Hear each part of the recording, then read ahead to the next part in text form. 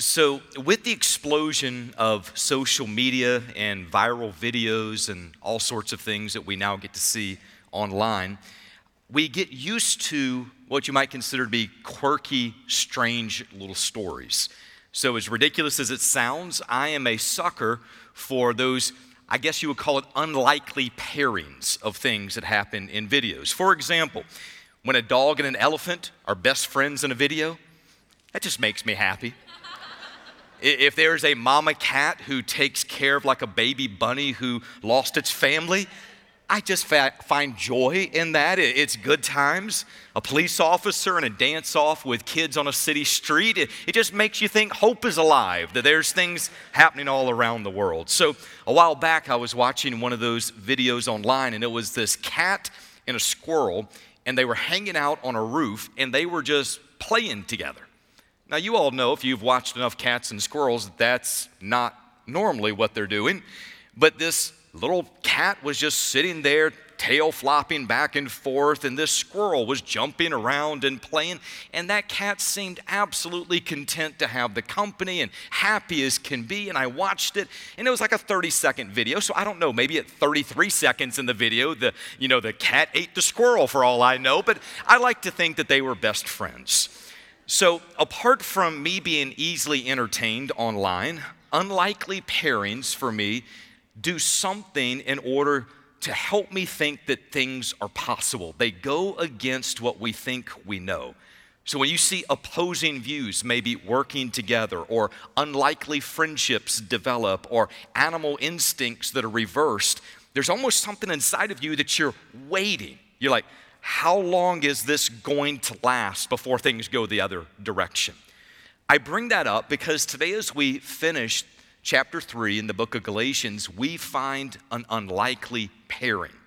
For 2.5 chapters, the Apostle Paul has taught us, and he has warned us, and he has relished the superiority of grace and faith over the law and works-based righteousness. He's pulled no punches along the way in helping people understand that we are saved by grace through faith. Our justification is not because of the law. Our justification is because of faith in what Jesus has done for us. Over and over, he's shown the superiority of the Abrahamic covenant over the Mosaic covenant. He keeps saying it's all about grace. It's all about faith. It's all about Jesus. It's all about what he has done for us. So by the time we get to the end of chapter 3, we're almost conditioned in our mind to think faith is good, the law is bad. Grace is great, works are not. That's almost the way you get to this point. The Apostle Paul does not draw that same conclusion. In fact, he would say faith is good and the law is good when the law is being used lawfully. Faith and law are not enemies, but rather they are partners together in God's redemptive plan. It might seem like an unlikely pairing for us, but in the mind of God, they work together for God's purposes. So today, as we finish out Galatians chapter 3, I invite you to go with me over in your Bibles, Galatians chapter 3. We're going to be in verses 19 through 29. I'm teaching this evening on unlikely pairings. Now, let me say from the very beginning, this could be one of the most difficult messages I've preached in a long time. In fact, I was telling some people earlier today that I thought this morning's message was difficult when I preached it. And then I got into my notes for tonight, and I was like, who in the world lined this up? 2 of these messages in the same day. My brain is almost hurting. But here's the reason why this is such a difficult message for me. It's also a difficult one for us to listen and walk our way through. This is at the crux of how faith and the law of God work together. Sometimes if you've been a believer and you grew up in a legalistic system, when you understand grace, you're like, I'm free. I'm free. And you're excited.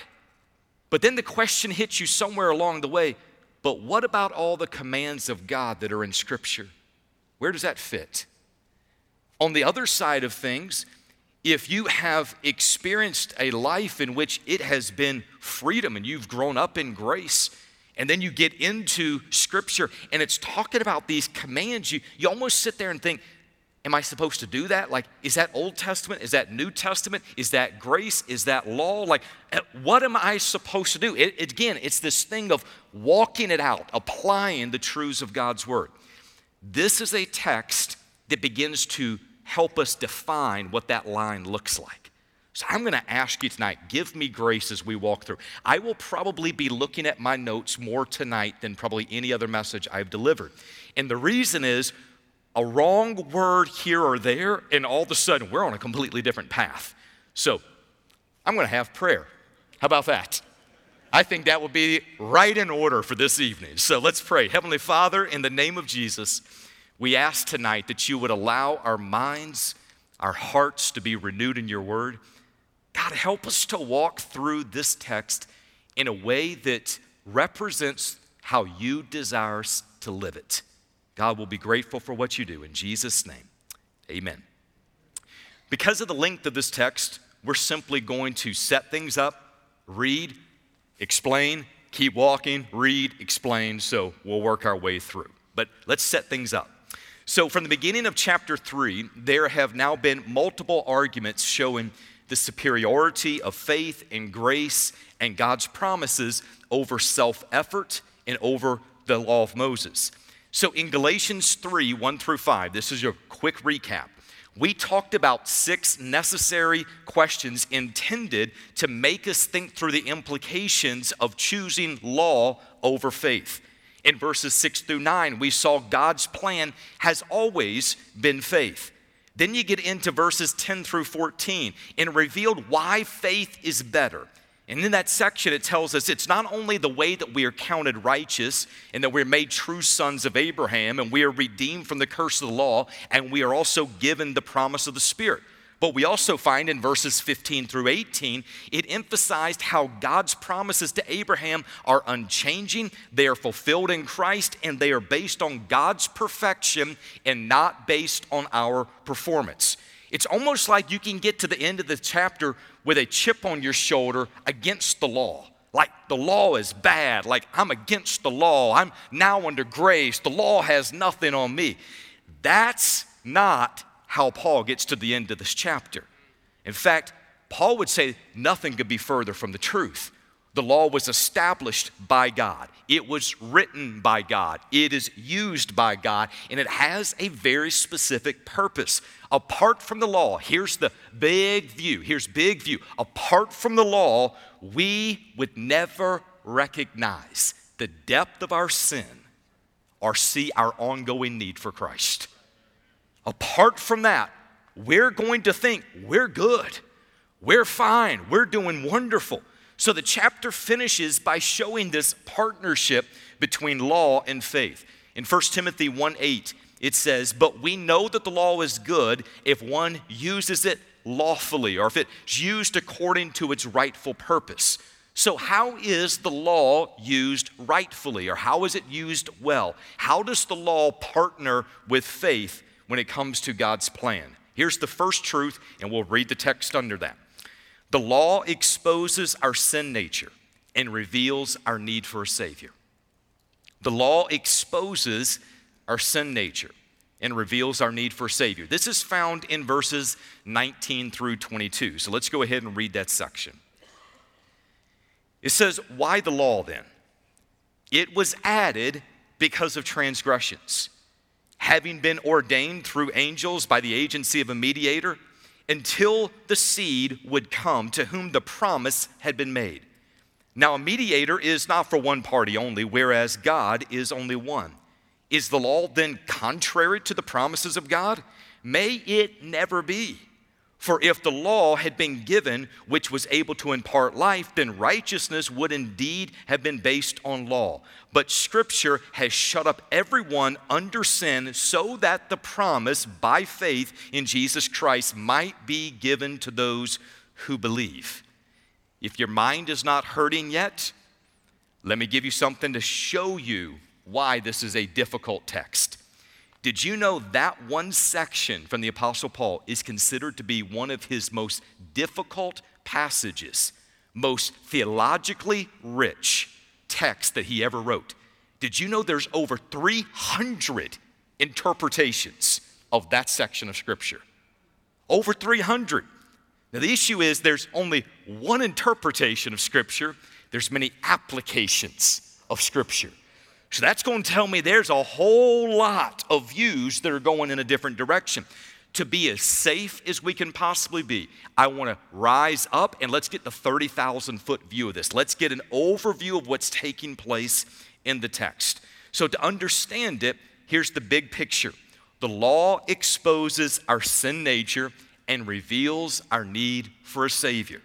So, verse number 19, it starts with the law given in the first place. Why was it given? It says it was added because of transgressions. Now, transgressions is another word for sin. That is, the law was given because of sin. Now, here's a key question that we need to ask at this point. Did people sin prior to the law? Thank you all for that. Yes. I'm like, man, we're going to have to stop and go backwards a little bit tonight. Yes. People sinned prior to the law. In fact, you'll find that prior to the law is when Cain kills Abel. Prior to the law is when God destroyed the world by a flood because of wickedness. We find that Genesis 6 through 9. No sooner did Noah get things put up on park, and all of a sudden he ties one on, gets drunk right afterwards. We got more sin coming in. Pride is manifest at the Tower of Babel over in Genesis 11. Sodom and Gomorrah described in Genesis 19. All of this is taking place prior to the law. So here's another question for you. Did people sin after the law? Yes. Hey, you all were better at that one. That's good. That's good. So the wanderings of Israel through the wilderness, it's wanderings that are interlaced constantly with them walking away from righteousness and away from God's standard. You know that Saul had all sorts of issues. The prophets were constantly calling God's people back to God's law and back to God and back to righteousness. So here's the point behind that. The law did not create sin. The law did not stop sin. The law exposed sin. Okay, so the word transgressions, it means stepping over the boundary. God's law showed God's righteous boundaries. That is, even though people could see the boundary, even though people understood the repercussions for stepping over the boundaries, people still transgressed. They still stepped over. They still sinned. That's rebellion. Now the question becomes, why? Why would we know what is right and willfully choose to do what is wrong, even when we know punishment and pain is on the other side of this? I got two words to explain it. Sin nature. Humanity is born with this sin nature. The reason that is important is because prior to Christ, sin did not corrupt our nature. Our nature was corrupt, therefore we sinned. Does that make sense? See, the reason this is so important is there's a lot of thought as to whether or not a person's actions are by nurture or by nature. If you get into psychology, so much of it is, why are they doing what they're doing? Was it because of their environment? Was it their home life? Was it all of these things? Was it nurture or was it nature? If you're talking about sin, every single person born of the seed of man has been born with this sin nature. It is inherent within humanity. That's one of the reasons you don't have to teach kids to scream and to pitch a fit and to demand their way and to say, this is mine. There's a selfishness, there's a sinfulness that is built in. It's a part of that fallen human nature. So from the moment sin entered the world through the Garden of Eden, everyone born of the seed of man has been born with a sin nature. Now, the law of God, it exposed how deep, how rebellious, how sinful we really are. Now, that is extremely important.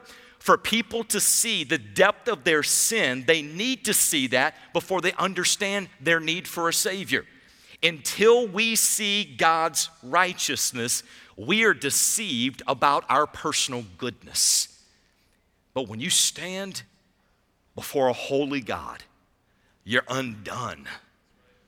when you recognize how perfect he is, all of a sudden it exposes the wrong motives and the wrong heart and the wrong attitude and the things that have been kept up on the inside. There's a part in which you're undone once you are in the presence of a holy God. That's what the law does. It exposes sin. So Paul says in Romans chapter 7, verse 7, what shall we say then? Is the law sin? May it never be. On the contrary, I would not have known sin except through the law. For though I would not have known about coveting if the law had not said, you shall not covet. So continue on with me in verse number 19. The Apostle Paul picks up this argument from the rabbis. The rabbis were so impressed by the holiness of God, the separateness of God, that they believed it would be impossible for God to give his law directly to humans. Instead, they taught that God gave it first to angels, and then from angels, it was then shared over with humans. So the Apostle Paul picks up this argument. He says, if that's the argument you're going with, he says, when compared with the promises to Abraham, the law was actually given secondhand. Look further in verse number 19. He says, the law was given until the seed would come. Until it implies that the law is temporary. It is from one point to another. This law was given for the interval between the time of Moses until the time of Christ. Verse number 20. Now a mediator is not for one party only, whereas God is only one. Paul points out that a mediator, literally one who stands between two parties, is not needed if there's only one party that is involved. So God gave his covenant directly to Abraham. Remember, God was the one who was establishing that covenant. There wasn't a need for a mediator on that side. It was God working on that. In this, when it comes to the Mosaic law, he says there's now a mediator. The weakness of the law is it depended upon two persons. That is the lawgiver and the law keeper, brought together now by a mediator. Verse 21. Is the law then contrary to the promises of God? Now you would think that Paul might say, yes, it's not. He says just the opposite. He shares the limitations of what the law has. The law could not impart life, but it also says that Scripture has now imprisoned everyone who is under sin. Deuteronomy 27:26. Then he reminds us that the law is given to lead people to Christ. When a person attempts to live the righteous standard of God, they recognize they cannot do it. It is out of frustration and out of desperation that it sends them to Christ. The law is our tutor that is leading us to Christ. So the law exposes our sin nature and it reveals our need for a Savior. Next point. The law is a temporary tutor leading us to our permanent teacher. This is found in verses 23 through 25. But before faith came, we were kept in custody under the law, being shut up to the faith, which was later to be revealed. Therefore, the law has become our tutor to lead us to Christ, so that we may be justified by faith. But now that faith has come, we are no longer under a tutor. Now, the Apostle Paul uses two figures to represent God's law and its effect on unbelievers. The two that he uses are prison and a guardian. So, prior to Christ, he's saying people are in a spiritual prison. Here's what he means by that. Romans 3:23, all have sinned and fall short of the glory of God. The law points out the sin. It does not enable the person to overcome the sin. It does not stop the person from committing that same sin somewhere in the future. So they are left fully aware of their sinfulness and no means to eliminate it in the future. In other words, they're in the spiritual prison. They can't break free. That's what he's talking about with the prison. But he also says they're under a guardian or under a tutor. The word tutor or guardian, it's this Greek word, it's pedagogos. And here's basically what it means. It means to take somebody by the hand and lead them somewhere else. I want you to think about this from this old, ancient Greek, wealthy culture that he is writing to. This word was extremely significant for that culture. So here's the way it would be worked out there. That is, wealthy Greeks would have a tutor, a guardian, who was entrusted for their young boys at birth moving forward. When a child was born, he was placed under the custody of one of these tutors, and that individual raised that young man. The tutor would bathe him, care for him during the day, even spank him when necessary. The tutors were strict disciplinarians. Their job was to prepare that boy for adulthood, as well as to prepare them for their future teacher. So when a child was able to go to school, it was up to the tutor to get him up, to get him dressed, to make sure that he was at school and the work was done. It was the tutor who made sure that he learned his lessons and he acted in obedience. But the role of the tutor was never supposed to be a permanent role. The tutor was to take care of the child until the child came into adulthood. It was a great day in that young boy's life when he was said to be delivered from the tutor, and he gained his freedom because of him maturing and doing the right things. Now, even though the two might remain close over the years, the tutor had no more authority over the young man, and the young man had no more responsibility under the tutor. The job was finished. Paul called the law our pedagogos, our tutor, our guardian. Here's what he's saying, and this is so beautiful if you think about it. The law was acting like our tutor, caring for you, protecting you from major pitfalls and issues, leading you one day to the future teacher who is Christ. Prior to the teacher's arrival, you were under the tutor. Now that the teacher has come, the tutor's job is now finished. That's the purpose of what the law is about. The law is divinely written by God to lead people to Christ so that they may be justified by faith. Now, this is huge. This is huge. This is huge. So much of the Apostle Paul's argument and so much of the confusion that rests in the church is when somebody says, I am no longer under the law, I'm under grace. If you're talking redemptively, 100% yes. If you're saying, how is a person justified before God? Is it through performance-based righteousness or is it by faith in Jesus Christ? It is 100% by faith in Jesus Christ. So if you're there, you're saying, okay, it's faith in Jesus Christ. I don't have to perform to be right with God. It is what He has done for me. Praise the Lord for that. But if we're not careful, we then say, but that has no relevance to me any longer.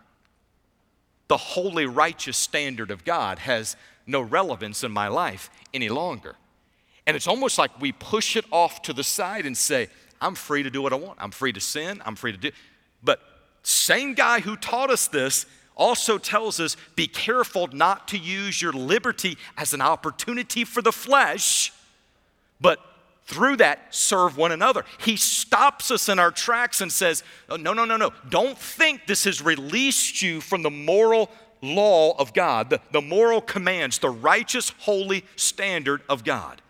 That's why this can be a confusing text for so many people. The question is, are you talking about justification? Are you talking about what I do after I've been justified by God? Like, where is he leading in this text? Let's go further from here. So, does the law fit into God's plan for today? The answer is yes. While the covenant itself is one that has come through the past, the moral demands of the law have not been diminished. For that matter, they didn't fully begin with the Mosaic covenant. They didn't fully end with the Mosaic covenant. God had a holy, righteous standard before the law was given. He has one after Christ has come as well. So the preaching of God's holy standard is still imperative for people to see their need for Christ. Do you all remember one of the quotes, I think it was by Jonathan Edwards, when he was asked what was his preaching style? He said, I preach 90% law and 10% grace. Now that seems strange for somebody who comes after Christ, that is now in grace. They're walking in this freedom. But the reasoning that he said is until a person sees where they truly stand before God, they think that they are giving God something great because of receiving them into salvation. They think God's getting the bargain. But when you and I understand that we are wretched and sinful and overwhelmingly depraved before God. And the only way we know that is because his righteous standard has been boldly declared. Until we understand that, we are not positioned to place faith in Christ. We don't even think we need a Savior at that point. Yes, the law is important. Now let me pause here for just a moment. What happens in churches today when people are so afraid of teaching the truths of God's word that they jump over God's holy and righteous standard and they share a nice devotional thought without sharing truth that's going to convict and prick the heart? And then you get to the end of the service and there's what's referred to as easy beliefism. It's the idea of if you just pray this prayer, you're going to be okay. There's a lot of people one day who are going to split hell wide open. And yet they have prayed a prayer in a church service. They got a false sense of security. Somebody said, just pray this prayer, you're going to be okay. They didn't teach them about the law of God. They didn't teach them about repentance. They didn't teach them about where they stand as unholy and depraved before God. So as a result of that, they just pray a prayer and they're like, I'm good. I got my fire insurance. I'm fine. There's no life change that comes out of that. So here's where we go from there. We find our third point. The law reveals desires that only Christ can fulfill. This is found in verses 26 through 39 or 29. It says, "For you are all sons of God through faith in Christ Jesus. For all of you who were baptized into Christ have clothed yourselves with Christ. There's neither Jew nor Greek, there's neither slave nor free man, there is neither male nor female. For you are all one in Christ Jesus. And if you belong to Christ, then you are Abraham's descendants, heirs according to promise." Now there's 4 blessings that come from Christ that are not possible under the law. Each of these blessings has been hinted at, but the fulfillment does not come until Christ. So here's the first of those. Sonship is ours in Christ. Verse 26. Sonship is ours in Christ. Although God is Father of all men creatively, it is unbiblical to suggest that God is Father of all men redemptively. God is only the true spiritual father of those who have repented of their sin by placing faith in Christ. Apart from saving faith in Jesus Christ, all human beings, according to Scripture, are enemies of God, Romans 5:10, and children of wrath, Ephesians chapter 2, verse 3. No one belongs to the Father who does not also belong to the Son. Jesus said, I am the way, the truth, and the life. No one comes to the Father except through me. So what's the second blessing that's found in Christ? That is, covering is ours in Christ, verse 27. Now there's 2 vivid pictures of baptism that are at play in this section of verses. First, baptism as a Jewish rite. That is, if a man wanted to become a Jew, he had to do several things first. He had to first be circumcised, then he had to offer sacrifices, then he had to be baptized. It was a ceremonial washing that cleansed away the old life and stepping into this new covenant part of walking with God's people. Leviticus chapters 11 through 15. Verse 27 talks about being baptized into Christ. It's not speaking here of water baptism. This is being baptized by the Spirit, whereby somebody becomes a part of his body. 1 Corinthians chapter 12, verses 12 through 14. That phrase, have clothed yourself in Christ, in verse number 27, it refers to a change of garments. When Gideon faced the Midianites and the Amalekites, it said the Spirit of the Lord came upon him. Judges chapter 6, verse 34. Came upon literally means clothed, indicating that Gideon was enshrouded in. He was mantled in the Holy Spirit in this divine coat of armor. That is the concept that the Apostle Paul is sharing here. The believer who is baptized with Christ is divinely clothed in Christ. They are protected. They are enshrouded in. They are in Christ. Christ is in them. The next one, unity is ours in Christ. Look at what it says over in verse number 28 for just a moment. It says, there is neither Jew nor Greek, there is neither slave nor free man, there is neither male nor female, for you are all one. There's that unity idea. You are all one in Christ Jesus. Now, the law itself separated people into different categories. Under the law, there was a fence that was put around the tabernacle, and there was a veil between the Holy of Holies and the holy place. The law created differences and distinctions, not only between individuals and nations, but also between animals and between food groups. Jesus in this is talking about bringing together. There's not male nor female. There's not slave nor free man. There's not Jew nor Gentile. There's one in Christ. There is a unity that is ours in Christ. Now, we also have to be careful here. Careful here. Careful here. Passages like this get yanked out of context, and now somebody says, because of this verse, there's now no design for marriage anymore. Because of this verse, there is now an opening for different types of leadership structure within the local church. They say, well, the text says there's neither male nor female. Remember context. He's talking redemptively in this sense. He did not remove the other design pieces that you find within Scripture. We always, always, always have to keep things in context. Next one, promises are ours in Christ. Finally, the law could never make us heirs of God, based on verse 29. It pointed out the problem, it didn't fix the problem. If it could have fixed the problem, then Christ died needlessly. The logic of the text is as follows. God made the promise to Abraham's seed, Galatians 3:16. That seed is Christ. We remember that part. If we are in Christ by faith, then spiritually speaking, we too are Abraham's seed. This means we are heirs of the spiritual blessings that came with Abraham.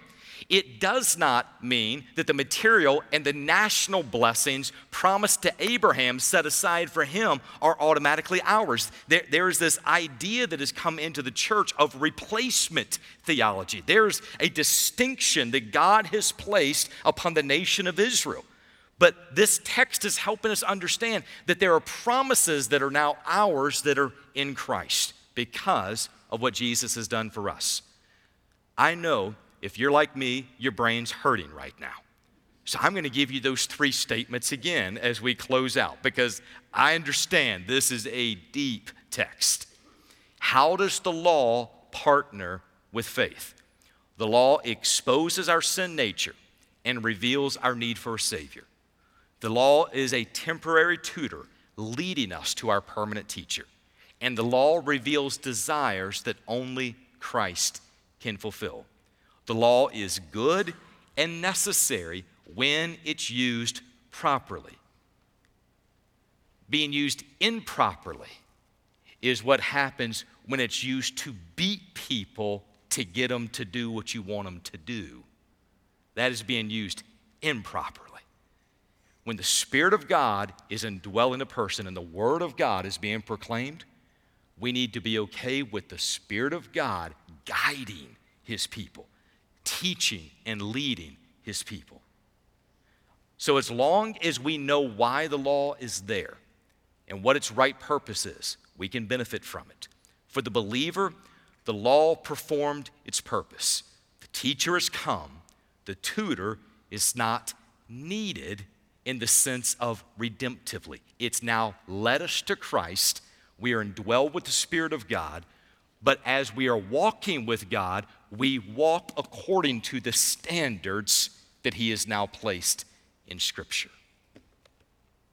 Everybody got all of that? I'm glad you do because it's still swirling into my brain right now. All right, I'm going to have a word of prayer, and then I want to share some exciting news with you guys. Let's pray. Heavenly Father, thank you for your word. And Lord, we recognize that this is one of the most difficult texts that we find in Scripture.